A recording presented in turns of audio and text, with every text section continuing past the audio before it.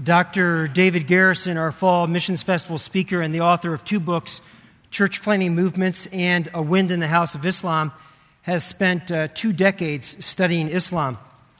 He's an amazing guy. In case you didn't know, Dr. Garrison gave completely different examples of global church planting movements in each service of the Fall Missions Festival. He gave 3 related but different messages.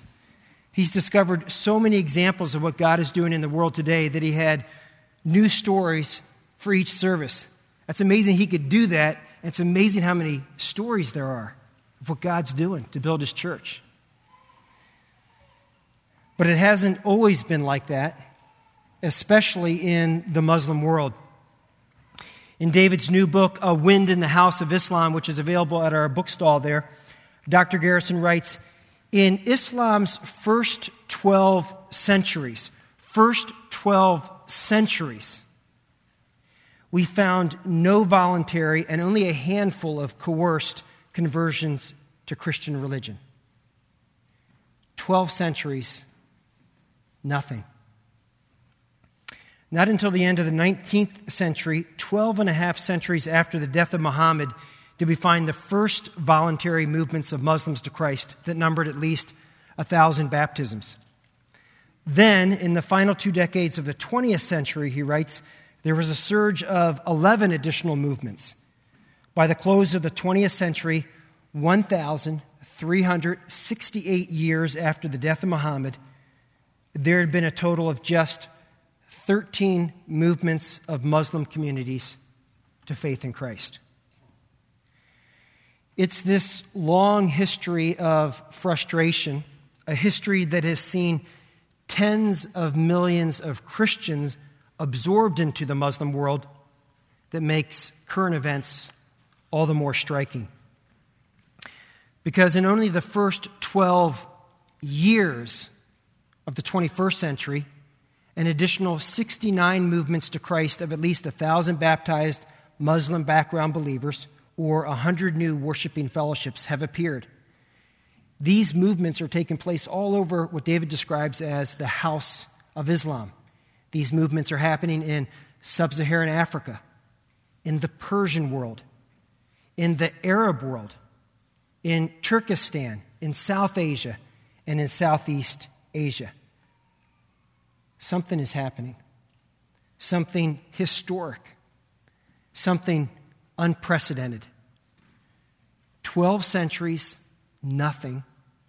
And now in the last 12 years, something historic. A wind is blowing in the house of Islam. Now, to understand what God is doing, not only in the Muslim world today, but in areas of Europe and Asia, and what he can do right here in Wheaton, we need to look back to the original church planting movement, and that's the book of Acts.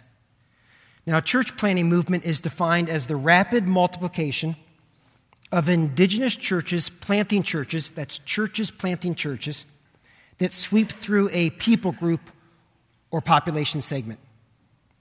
And that's the book of Acts. The book of Acts is an account of a church planting movement around the Mediterranean Sea. From the east side of the Mediterranean around towards the west, by the power of the Holy Spirit, the gospel was proclaimed and churches were established. The original church planting movement. 20 years after the death and resurrection of Jesus Christ, even opponents of the church said that the world had been turned upside down by the gospel. Newly established churches were being strengthened in their faith and grew larger every day. That's what we read in Acts 16:5. How did this happen? How was the world turned upside down with the gospel in just 20 years? Well, this morning we're going to take a look at the first half of Acts, the first 18 chapters, including Paul's first 2 missionary journeys, to see what we can learn. And we're not going to go through at the same pace that Pastor Moody's going through Romans, because we'd be here for 7 hours. We're just going to look at those first 18 chapters. We're going to go pretty fast. So please open your Bibles to the book of Acts as we journey through its pages. Now, the theme of Acts is witness. And if you're taking notes, you want to write that at the top, write that word at the top of your notes. Witness. Witness. Peter, an eyewitness to the life, death, and resurrection of Jesus Christ, told the crowds in Acts 2, we read it this morning, God raised Jesus from the dead, and we are all witnesses of this. God has made this Jesus whom you crucified to be both Lord and Messiah. Their witness was unstoppable. Threatened by the authorities not to speak to anyone in Jesus' name again, Peter and John famously replied, "Do you think God wants us to obey you rather than him? We cannot stop talking and telling about everything that we have seen and heard." And that's what witness is, an unstoppable desire to talk about what Jesus has done in our lives. God's plan was for their witness to be global. Turn with me to Acts chapter 1, verse 8. We're going to start there. And the final words of Christ to his followers. Jesus says, "You will receive power when the Holy Spirit has come upon you, and you will be my witnesses in Jerusalem and Judea and Samaria and to the end of the earth." The rest of Acts follows the progression of this witness from Jerusalem to Judea to Samaria and to the end of the earth.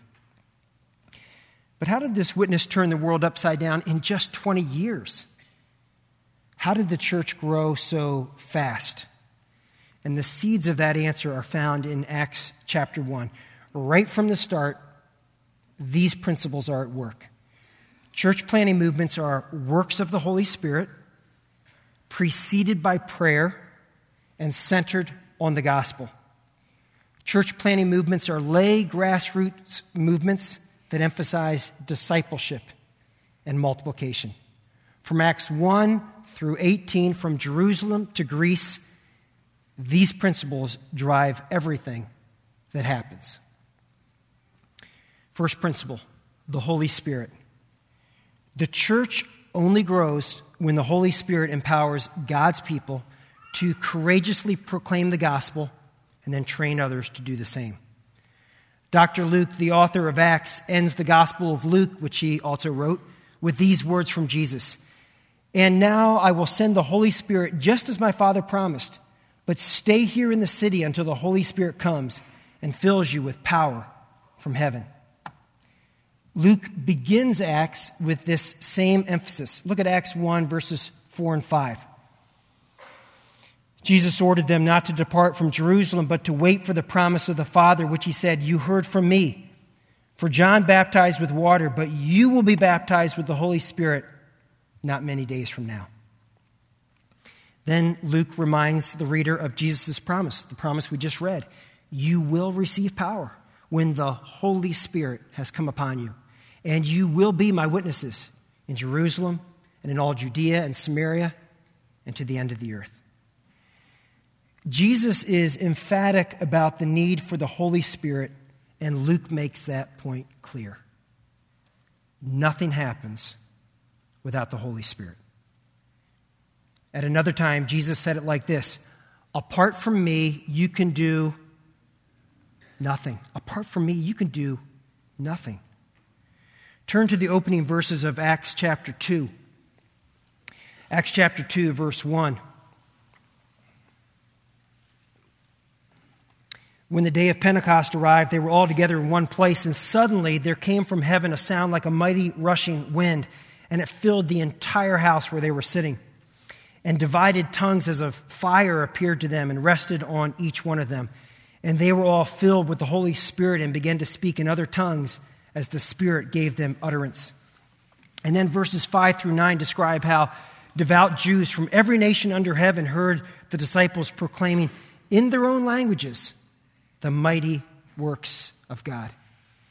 Filled with the Holy Spirit, witness begins. And the result is powerful. Look down to verse 40. And with many other words, Peter bore witness and continued to exhort them, saying, "Save yourselves from this crooked generation." So those who received his word were baptized, and there were added that day about 3,000 souls. The results are spectacular. To make Jesus' point obvious, the church only grows by the power of the Holy Spirit. Dr. Craig Ott, in his book, Global Church Planning, writes this: if there's anything that stands out in the spread of the gospel and the growth of the church in the book of Acts, it's the dynamic working of the Holy Spirit. The Spirit empowers, emboldens, bears witness, gives wisdom, guides, encourages, performs miracles, calls and sends workers, and gives joy. Church planting movements are empowered by the Holy Spirit as He works through Spirit-filled church planters and believers. Principle 1, the Holy Spirit. Principle 2, prayer. In Acts 1, we see another seed of gospel growth, the priority of prayer. What do the apostles do while they wait for the Holy Spirit? Look at chapter 1, verse 14. What do the apostles do while they wait for the Holy Spirit? They devoted themselves to prayer. And then what does the fledgling church do after they receive the Holy Spirit?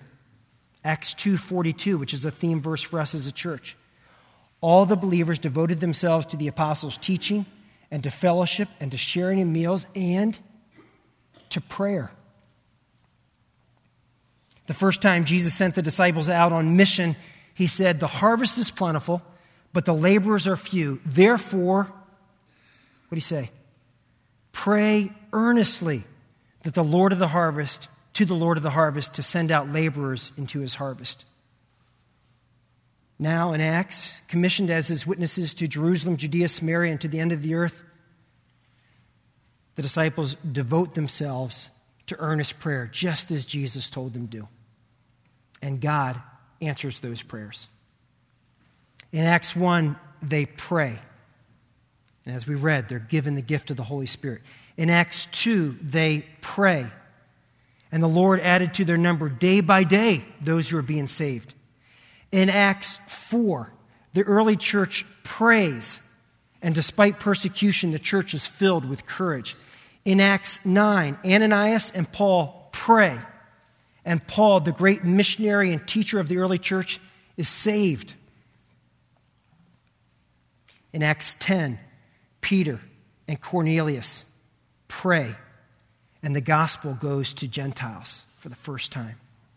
In Acts 12, the church prays, and Peter is miraculously delivered from prison.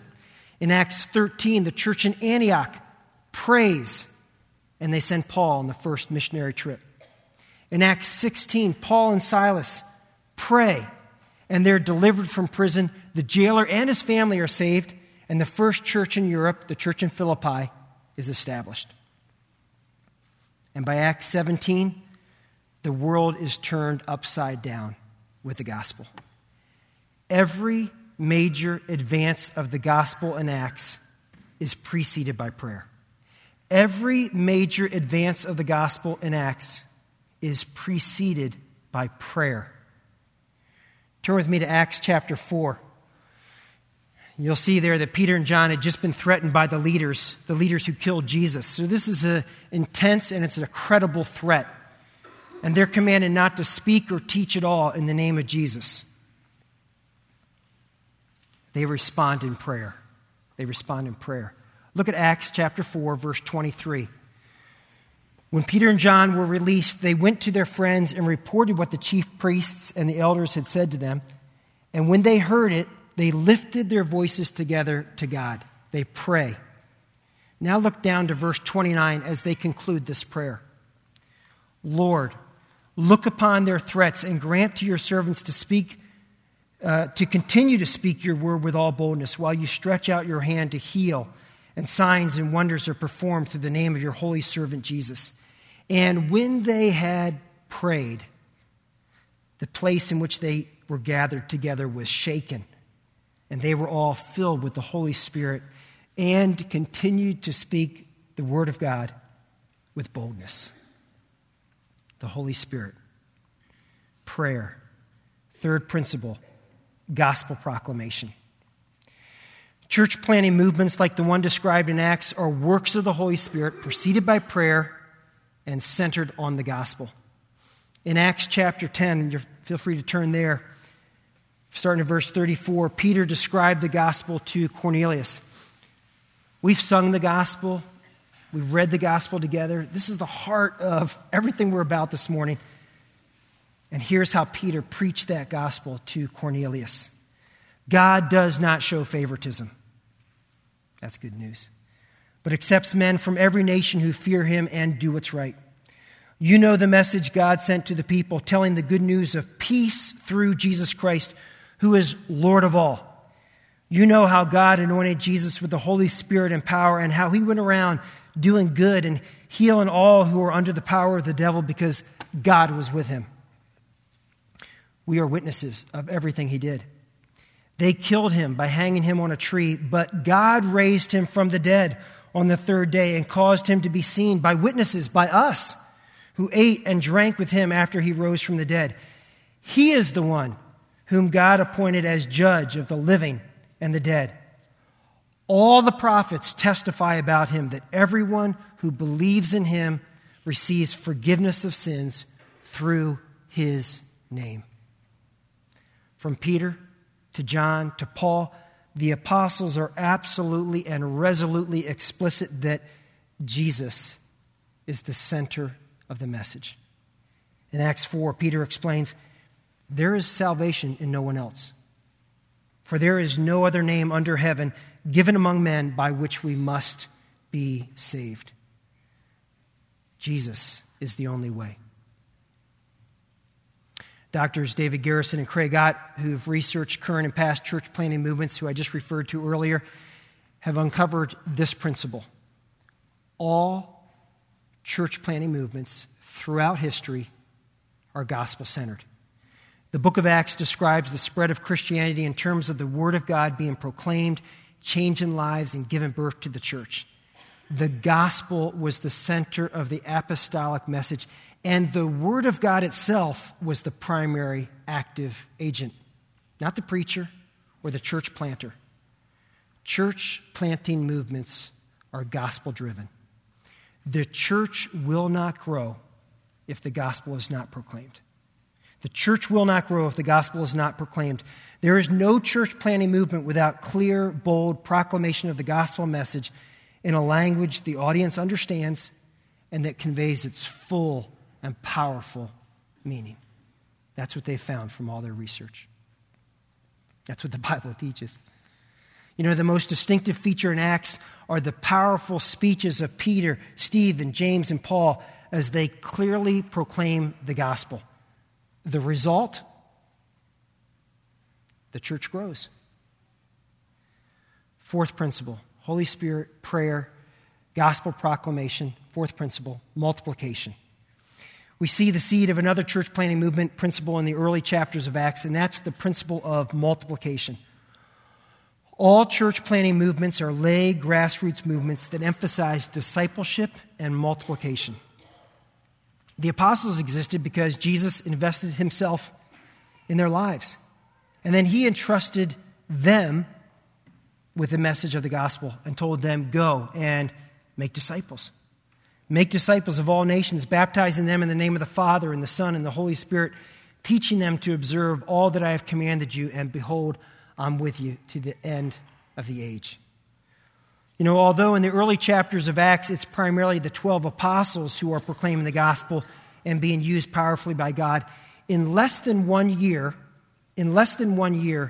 new believers who had devoted themselves to understanding and obeying Christ's commands began to emerge as well-respected leaders full of the Holy Spirit and wisdom. So in Acts 4, we're introduced to Barnabas. In Acts 6, Stephen. In Acts 8, Philip, who's instrumental in the gospel going to Africa. In Acts 9, Ananias and a woman disciple named Tabitha. Turn with me to Acts 13. Acts 13.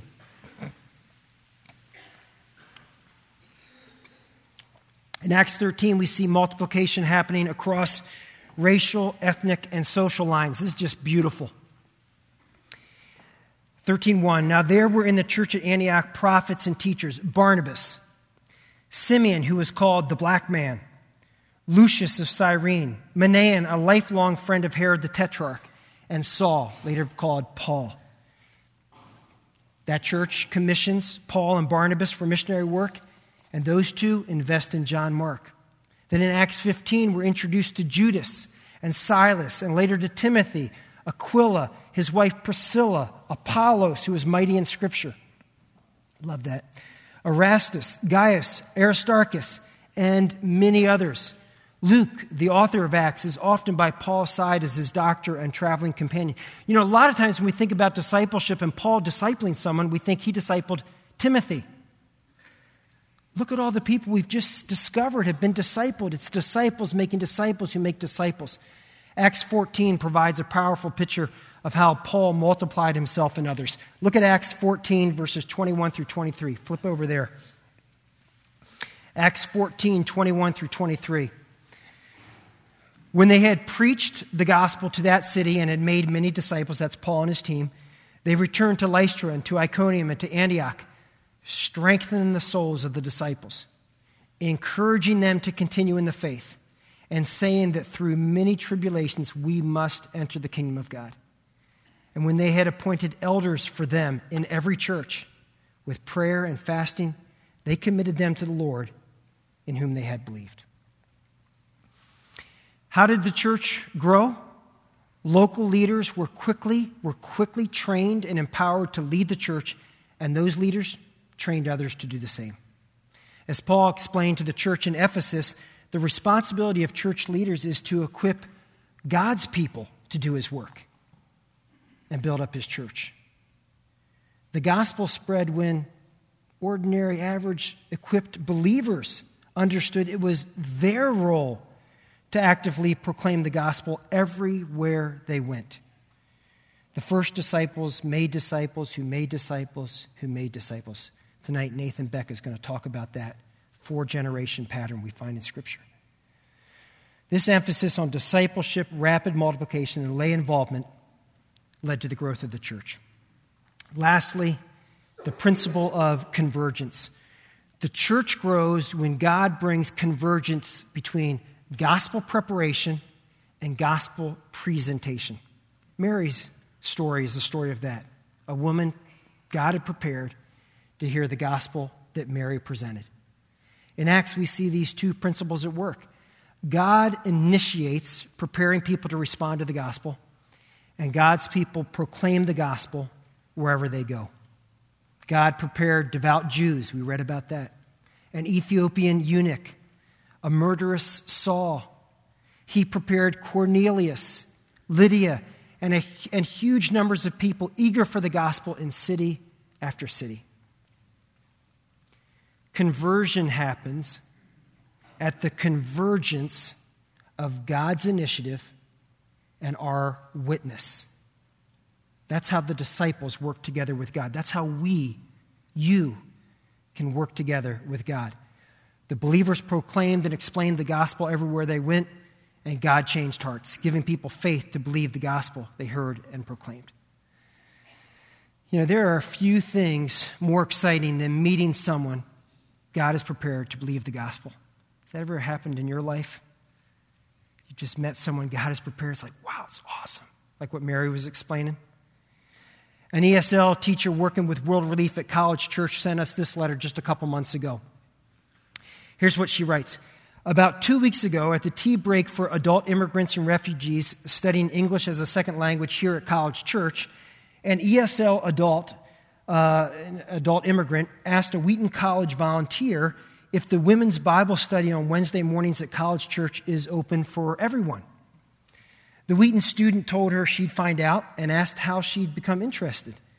And this woman said she heard about Jesus for the first time in the Bible story that week, and she wanted to know more about him. The Bible story is offered once a week during break time, and students are invited to attend if they want. Well, since that time, this immigrant woman has been reading the English Bible that World Relief gave her, along with the full text Bible in her own language online.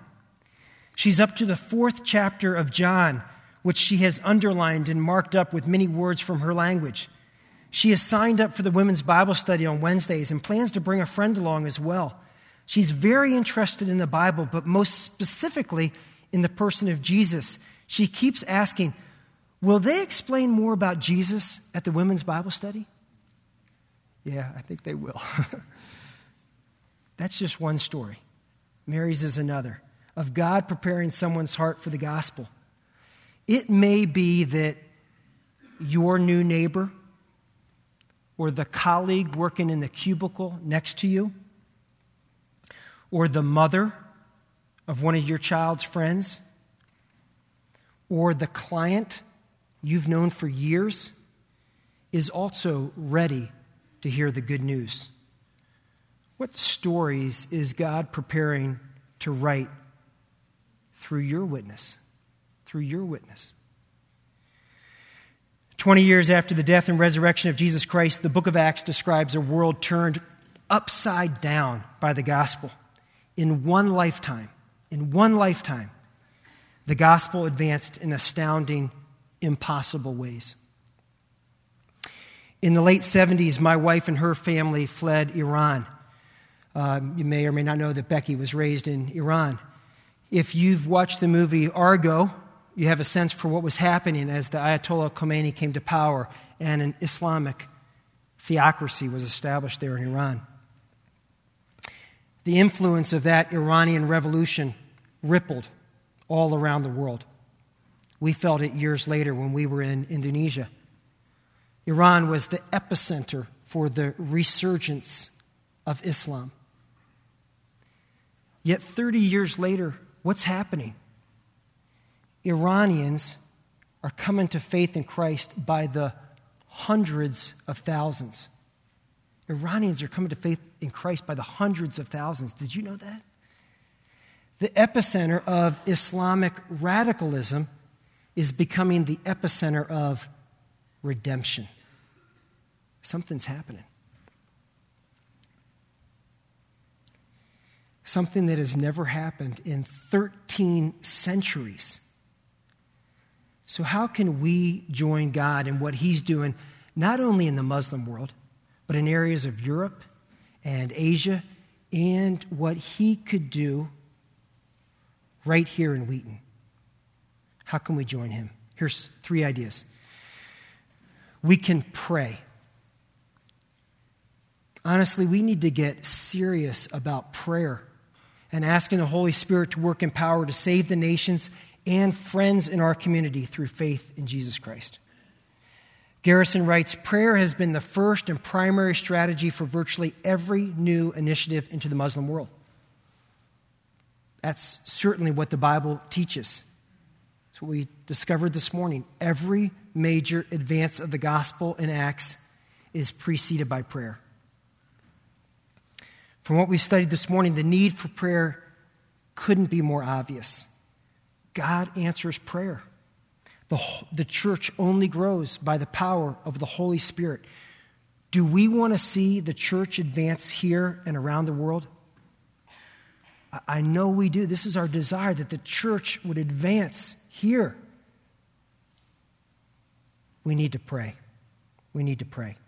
A starting point is what we're asking for all of our small groups, that every person in each small group pray for one unbelieving friend, and every group pray for one missionary and their region of the world every time your small group gathers.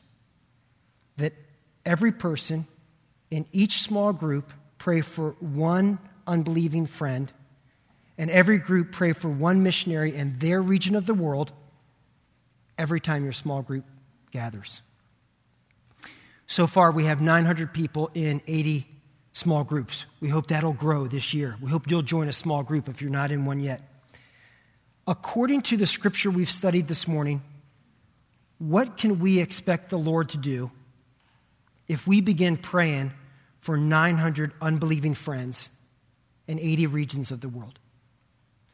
According to the scripture that we've read this morning, what can we expect the Lord to do if we begin praying for 900 unbelieving friends in 80 regions of the world. 2, proclaim the gospel. Proclaim the gospel. Acts 8:4. The believers who were scattered preached the good news about Jesus wherever they went. Notice it doesn't say the leaders. It says the believers, the average believer like you and me, who were scattered, preached the good news about Jesus wherever they went. They kind of remind me of Hansel and Gretel.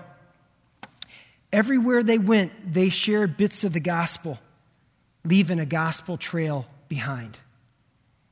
I'm sure they were afraid. That's why they scattered.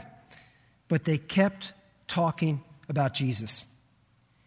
In his letter to believers in what is now Turkey, Peter reminds the average church member, you are a chosen people, a royal priesthood, a holy nation, God's special possession, that you may declare the praises of him who called you out of darkness into his wonderful light.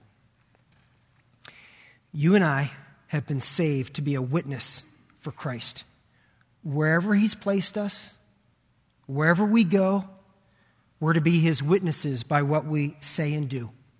Just naturally and openly talking about our relationship with God, weaving bits of biblical truth into conversations, showing the gospel's beauty through our kindness and integrity, asking questions like Mary did to discover how Christ can meet the deepest needs of our friends and colleagues.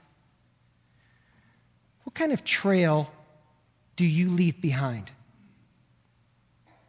Can people follow that trail to Jesus?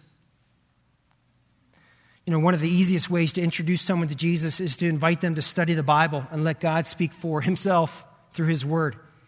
We see this type of witness also described in Acts chapter 8. God prepares the Ethiopian eunuch to study the Bible with Philip.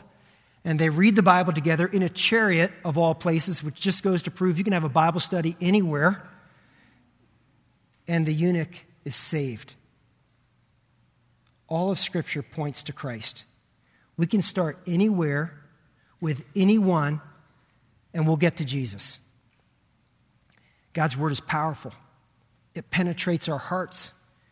God has prepared people to respond to the gospel if we'll just walk through Scripture with them. Who's your Ethiopian eunuch? Who's your Ethiopian eunuch? The Holy Spirit would love to lead you to someone that he has prepared to study the Bible with you. Maybe you study it one-on-one with them. Maybe you invite them to join your small group, study with your group. Someone seeking but not understanding who's waiting for you. Will you ask God to lead you to that person? And then will you ask them, you want to study the Bible with me? Imagine what could happen. It'd be exciting. Third application, invest in others. Each of us is responsible for being discipled and making disciples. Each of us needs to be gradually and consistently growing in our understanding of Christ's teaching and our obedience to him as Lord. A missiologist, Mack Stiles, says, there is no sanctification through aviation. In other words, getting on a plane to serve on a World Impact or a stamp team doesn't miraculously result in the ability to explain the gospel clearly. We need to practice here what we might do there. We need to be disciples of Jesus Christ. You know what would happen if each of us got serious about studying God's word, really knowing it, digging into it, and obeying Christ's commands? The church would grow. This church would grow. Christ's church would grow in ways we could hardly imagine. Well, the book of Acts outlines the church's growth after Pentecost throughout the Mediterranean region. There was numerical growth. There was geographical growth. The church spread from every direction from Jerusalem. And there was growth in spiritual depth and vitality, including a growing diversity in the Christian community.